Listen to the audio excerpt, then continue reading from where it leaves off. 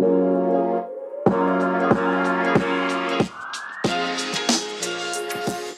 are Locked On Rays, your daily Tampa Bay Rays podcast. Part of the Locked On Podcast Network, your team every day. Hello, my name is Kevin Weiss. I'm Ulysses Sembrano, host of Locked On Rays, part of the Locked On Podcast Network. You can subscribe to Locked On Rays on Apple Podcasts, Spotify, Stitcher, iHeartRadio, and online at fanstreamsports.com. And when you get in your car, tell your smart device to play Locked On Rays. Also, be sure to follow us on Twitter and Instagram at Locked On Rays, and check out our brand new Patreon page, patreon.com/Rays Unfiltered. Well, it has been a while since we've been on the Locked On Rays podcast. It seems like centuries now. No, it's really been sort of less than a week, but good to collect and gather our thoughts after for what was, for both of us, a very lengthy Thanksgiving. Ulysses, I hope you enjoyed a secluded atmosphere where you were at.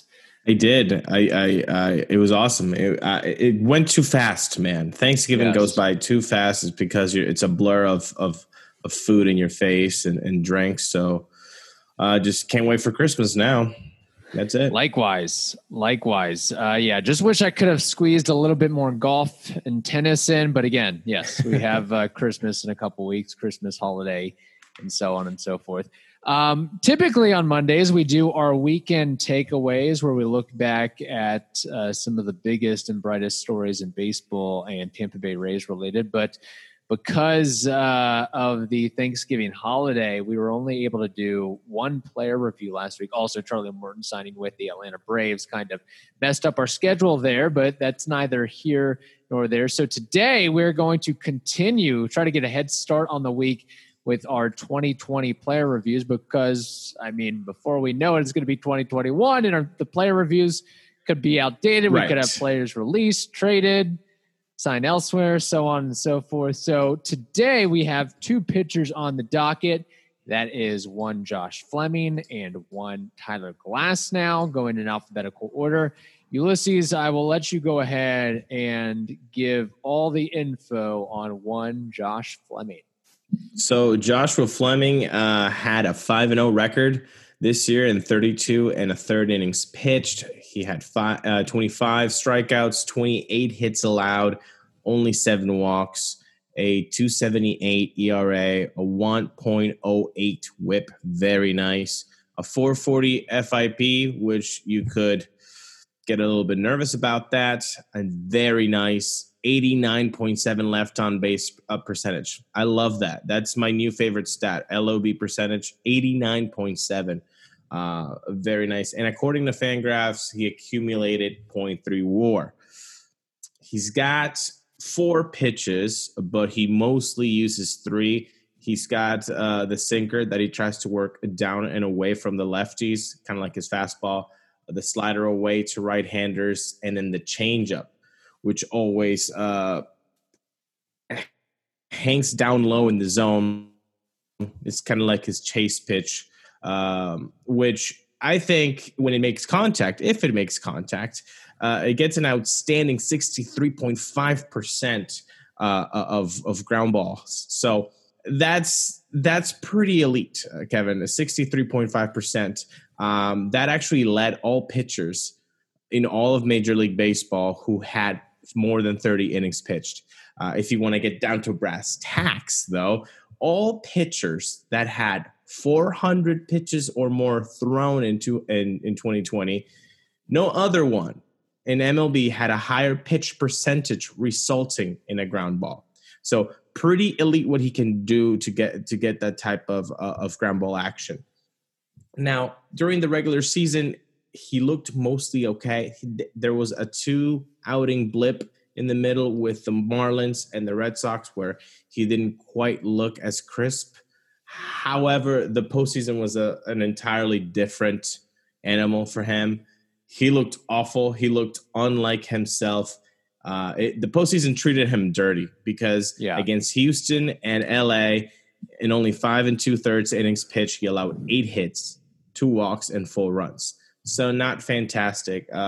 Again, better competition, yes. Better lineups than he had faced, probably. But and brighter lights. But I think we have to come down a little and to the big picture and say this is a rookie pitcher who saw a lot of firsts. And unfortunately, he did not get the experience that so many other major leaguers who are able to do so enjoy, which is, something as simple as getting your parents to go to the stadium and watch your debut, or have a beer with them after the debut or the time that you were in their city, or and have that kind of rapport as a family.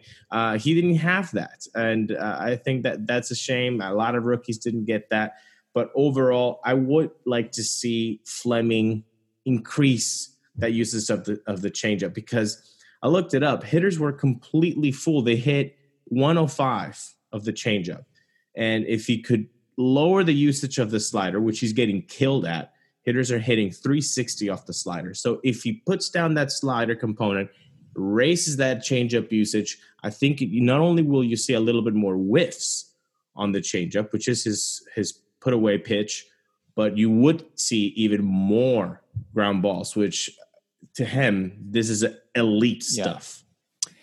Yeah, that's huge. And I think the ground balls really showed, because there were times where he's been able to get out of a bases loaded jam or runners at first and second and third, less than 2 outs, and being able to get a ground ball and a pretty routine ground ball, whether it's to a first baseman, shortstop, third baseman, whatever it is. He's shown to be very impressive at that. And you mentioned his repertoire as far as pitches, the sinker, slider, changeup. I guess he's got that occasional fourth pitch, but he commands all of them very well. I don't know if any of them are truly elite. The changeup definitely makes an argument for a plus pitch. So I could see where maybe more usage there is huge. But you hit on something I think that is really important, that we have to recognize that this guy, I don't think there are many Rays fans out there that heard of the name Josh Fleming 14 months ago, 16 months ago. I mean, that 14 months ago, he was pitching in Double-A. And fast forward to now, he's pitching in the ALCS, the World Series. That's quite a jump. That's quite a jump for a 24-year-old rookie pitcher, not to mention a guy that played Division III baseball and has always been an unheralded prospect. He was never on the top 10. When we talk about the top 10 prospects, top 15, top 20 even, he's nowhere to be found, or was nowhere to be found. In fact, he's 29. I looked it up. He was 29 before he made that debut. Yeah, that was MLB.com. And I think Fangraphs didn't even have him among their, I guess they do the top 56 for whatever reason instead of top 60, top 50. I don't really understand it, but I don't even think he was among that group. So for him to be able to step in the way he did, and yes, he did struggle in the postseason, but there weren't many Rays pitchers that didn't struggle at points during the postseason. So we have to keep that in mind. Now, looking forward, I think with Josh Fleming, I mean, the numbers are great. The ground ball percentage is great. He definitely, I think, is going to be a big leaguer for years and years to come. It's just about what that role is going to be. Is he going to be a bulk guy? Is he going to be a long reliever? Is he mainly going to face lefties? Or is he going to work his way into the rotation? I mean, 2021, if there's an opportunity for Josh Fleming to take a spot to secure a number 4, number 5 spot with the injuries of Chirinos, Beeks, McKay, and Morton signing with Atlanta, and maybe Blake Snell being traded. I mean, this is your time, your opportunity to take that and run with it if that's something you're ready to do. 100%. And you know what? I think he stepped up really huge when Yanni goes down. And then didn't Charlie go down too around the same time? And Yarbs went down for a couple weeks too. I mean, you had Josh Fleming, this rookie, kind of take the mantle, and he was giving you quality innings each time out. So he not only filled in, but probably worked himself into a rotation job, like you're saying, because now without Charlie, maybe the trading of Blake Snell, I mean, who else do you have with some major league experience?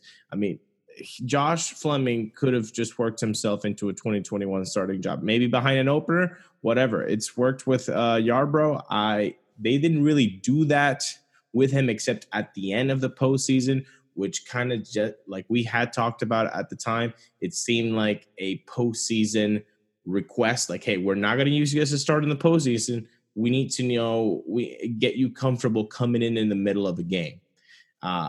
Again, didn't really work, but that's, I think, the idea. I don't think the idea is for Josh Fleming to go behind an opener. I do think that they want to use him as a starter, and he has shown enough, I think, for the Rays to say, you know what, take the ball as their number 4 or number 5 starter.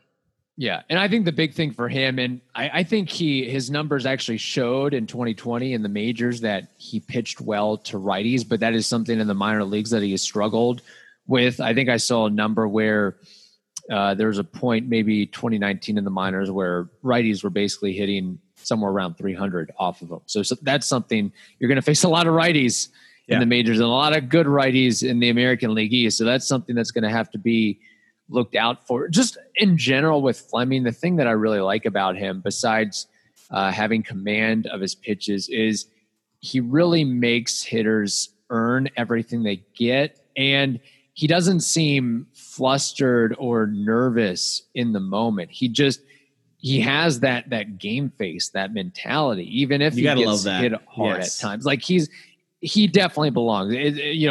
He gives up a walk, gives up a hit or a home run. It's not like, oh, woe is me. I'm totally out of my element here. He battles and grinds, and you've got to appreciate that for Josh Fleming. And on a joking note, I think we should crown him athletic Dwight Schrute, because I keep thinking Dwight Schrute when he has the glasses on and so forth. I don't know. Was Dwight Schrute a lefty? I guess he was probably ambidextrous or a lefty. He was quirky. I know that. Yeah, but ambidextrous sounds like a Dwight Schrute kind of thing to be. Yeah, you're right. So if somebody has a better name for Josh Fleming outside of like Flems or something like that, I'm gonna go with athletic Dwight Schrute for now, assuming he keeps the glasses, the Oakleys going forward. So with that, everything in mind, Ulysses, a grade for Josh Fleming. What are you giving this guy?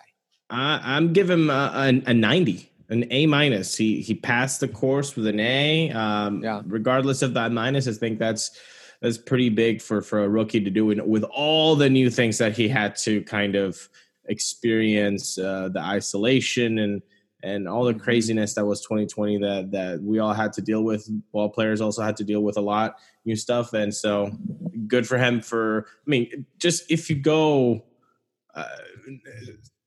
with traditional stats, a 5-0 record, 32 innings pitched, 278 ERA, a 1.08 WHIP, and then you try to put the fact that he accumulated 0.3 WAR in basically a month. Yeah, I think he did his job. When people were hurt, he stepped up. Good job. A-. I have it written down here. Great minds think alike. A- as well for Josh Fleming. And I think what's good for him going forward is the fact that he does now have a little bit of a sample, a track record that he can go back and look at and analyze with the coaches. Okay, this is the difference between big leaguers and minor leaguers. If you make a mistake, they're going to capitalize on it and do some damage. So being able to mitigate that and making some improvements from there going forward is going to be critical for Fleming there. Okay, we'll move on to reviewing the play of Tyler Glasnow. But first, we've got to tell you about the best, the greatest protein bar on the planet, and that is Built Bar. And they have a special Cyber Monday deal for you. A couple of new specialty flavors: white chocolate cherry sundae and white chocolate coconut deluxe. Get it now. Get it while it's hot. And both these new protein bar flavors have the exact same nutritional facts, which are quite remarkable to say the least. 130 calories, 17 grams of protein, and just 4 grams of sugar. And that's not enough. Built Bar is also giving away 2 free candy cane brownie bars with every item purchased while supplies last. So you better get on the website and order some of those before they all run out there.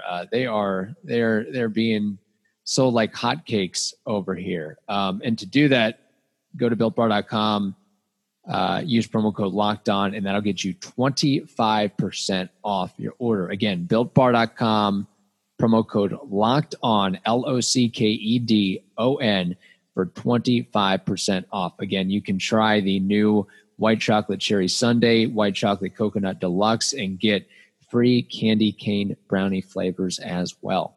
All right, Ulysses, moving on to a name that was probably more familiar to Rays fans than Josh Fleming before the season started. Tyler Glasnow, also a little bit different of a athletic build. Instead of a 6'2", kind of, I don't want to say bulky, but beefier 220 pounds. Tyler Glasnow is a very lithe 6'8". Looks like an Olympic champion pitching right to your face. He looks like a javelin thrower. Doesn't he look like a guy that would be really good at throwing javelins? Javelin thrower, high jumper, long jumper, basketball player, tight end. Name any elite athlete, and I think Tyler Glasnow fits the bill for that. Looking at his 2020 season, according to Baseball Reference, they give him a 0.8 WAR, Fangraphs a 1.2 WAR, so a little bit of a difference there. But his 2020 regular season numbers break down like this. He made 11 starts through 57 and a third innings pitched, went 5-1, posted a 4.03 ERA, 1.134 WHIP, and had 91 strikeouts. He had a FIP of 3.66 and an ERA plus of 104. Now, his postseason numbers were not so good with a 6.23 or 6.28 ERA and 28 and 2/3 innings pitched and a 1.5 WHIP. Some other notes here on Glasnow on the peripheral. He had a whopping 14.28 strikeouts per 9 innings pitched. One of the best, if not the best, in the big leagues. However, his walk rate and home run rates also increased. His average exit velocity given up bumped up 3 miles per hour, more barrels, more hard hit balls, also significantly more fly ball percentage than his prior year. So with all of that said, Ulysses, how do you look at Glasnow's play in 2020, numbers aside? Well, I mean, the numbers don't quite help the enthusiasm that we had over Tyler Glasnow before the season. We started these player reviews saying, we really shouldn't take the postseason into consideration. That was scratched halfway through the first episode of player reviews. So we have to take the whole season into account. And I don't want to say underwhelming, but close to disappointing, really, for Tyler Glasnow. Because, I mean, we were dubbing this guy, and a lot of Rays fans were, the team Cy Young. This is going to be the guy. And he was not that at all at the end of the year. Mm-hmm. It was ugly. You have the numbers in front of you of Tyler Glasnow, what, 6+ ERA, 6.8? 6.2, something like that. I mean, 6.28. No bueno. Those are Pittsburgh Pirates, right? Like Glasnow numbers, not Rays like Glasnow numbers. Which obviously brings that eternal question. Not was it actually a fleece, because it'll always be a fleece. No matter if Austin Meadows and Tyler Glasnow and Shane Baz never do anything else in Major League Baseball history, that was a fleece. That's not what I'm referring to, though. I'm referring to Tyler Glasnow specifically. What's going on? Was it just a nice little 2-month with the Rays in 2018 at the end? 2019 was tremendous. Mm-hmm. But again, it was around the same amount innings pitched this whole year. Around there, 60 innings or so. You said he pitched 57 this year, and he didn't look as good as that. Then the postseason exploded. We need to know who is Tyler Glasnow, and I think 2021 is going to be a show-it year, because he, unlike other guys, is going to be hitting arbitration much quicker, and it's going to get more expensive by the minute for the Rays. Yeah, and it's something, if there is I guess the silver lining out of all of this is the fact that he was really the lone starting pitcher that the Rays allowed to go 6-7 innings and consistently throw 100, 105, 110, 112 pitches at a clip. I mean, there weren't very many Rays starters that got the opportunity, especially in this weird 2020.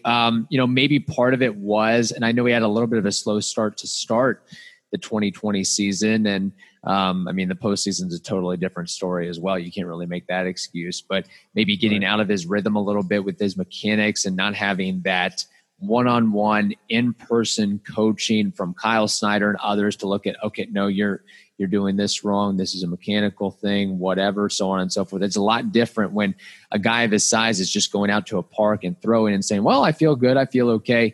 I'm ready to start the season. I think he's a guy that with so many moving parts and as big as he is, he needs those reps, especially in the spring training and maybe even several starts in the regular season to get things hammered down specifically. One thing I noticed, particularly in the postseason, was a lot of deep counts, a lot of 2-2, a lot of 3-2, especially against the Dodgers, and where he really struggled. And I mean, the Dodgers can hit pretty much anybody, but when it's 3-2 like that, and Tyler Glasnow, basically a 2-pitch pitcher, he's coming with the fastball. Even if it's 98, 99, he's coming with that. So you can sit on that and try to hammer it, which we saw guys like Seager and Muncy and Betts and so on and so forth. The line goes on down. So, not having those 9 pitch at bats and getting through hitters more quickly. And again, one thing I've noticed with Glasnow too is just the fact that he gives up a home run or something, and it's like the wheels come off. Then he's like, okay, I'm my outing is done. I can't salvage this in any way. And I still think it's kind of the opposite of Fleming, where he continues to grind. Glasnow sometimes will get out of his rhythm there. I agree with the second part for sure. Yes, he does seem rattled when he gives up a home run. You can just see the body language is there, and that's not good. Obviously, you have to. It's like when you're playing poker. You gotta just keep that face blank and keep going at it. That's why we like Charlie Morton so much, because he always looked kind of either a sweaty mess or a sweaty mess. That was it. That was Charlie. No matter what the score was, Glasnow doesn't have that. So yes, I agree with that. The second part. The 2-pitch pitcher we've talked about, is adding another pitch the right thing? Maybe not. What could help Tyler Glasnow is in that 3-2 count, you say, oh, well, not have so many long at bats. You can fix that by having a little bit better command. The curveball cannot just be a ball most of the time out of the hand. These are really good hitters. They're going to recognize that that's a 55-footer. Sometimes they're going to swing at it. Of course they are. But most of the time they're not. So what I think, instead of just playing with another cutter or a changeup or whatever it is, a slurp ball, whatever, dude, just try to get that elite curveball with that elite curve spin in the strike zone for with that 55-footer curveball in the dirt, and they will swing at it. But you have to show that you're able to command that pitch in the zone, at the bottom of the zone, and then now you have that top 99, 98 fastball on the top of the zone. Then you can work that curveball down in the zone for a strike and then fool them with the 55-footer.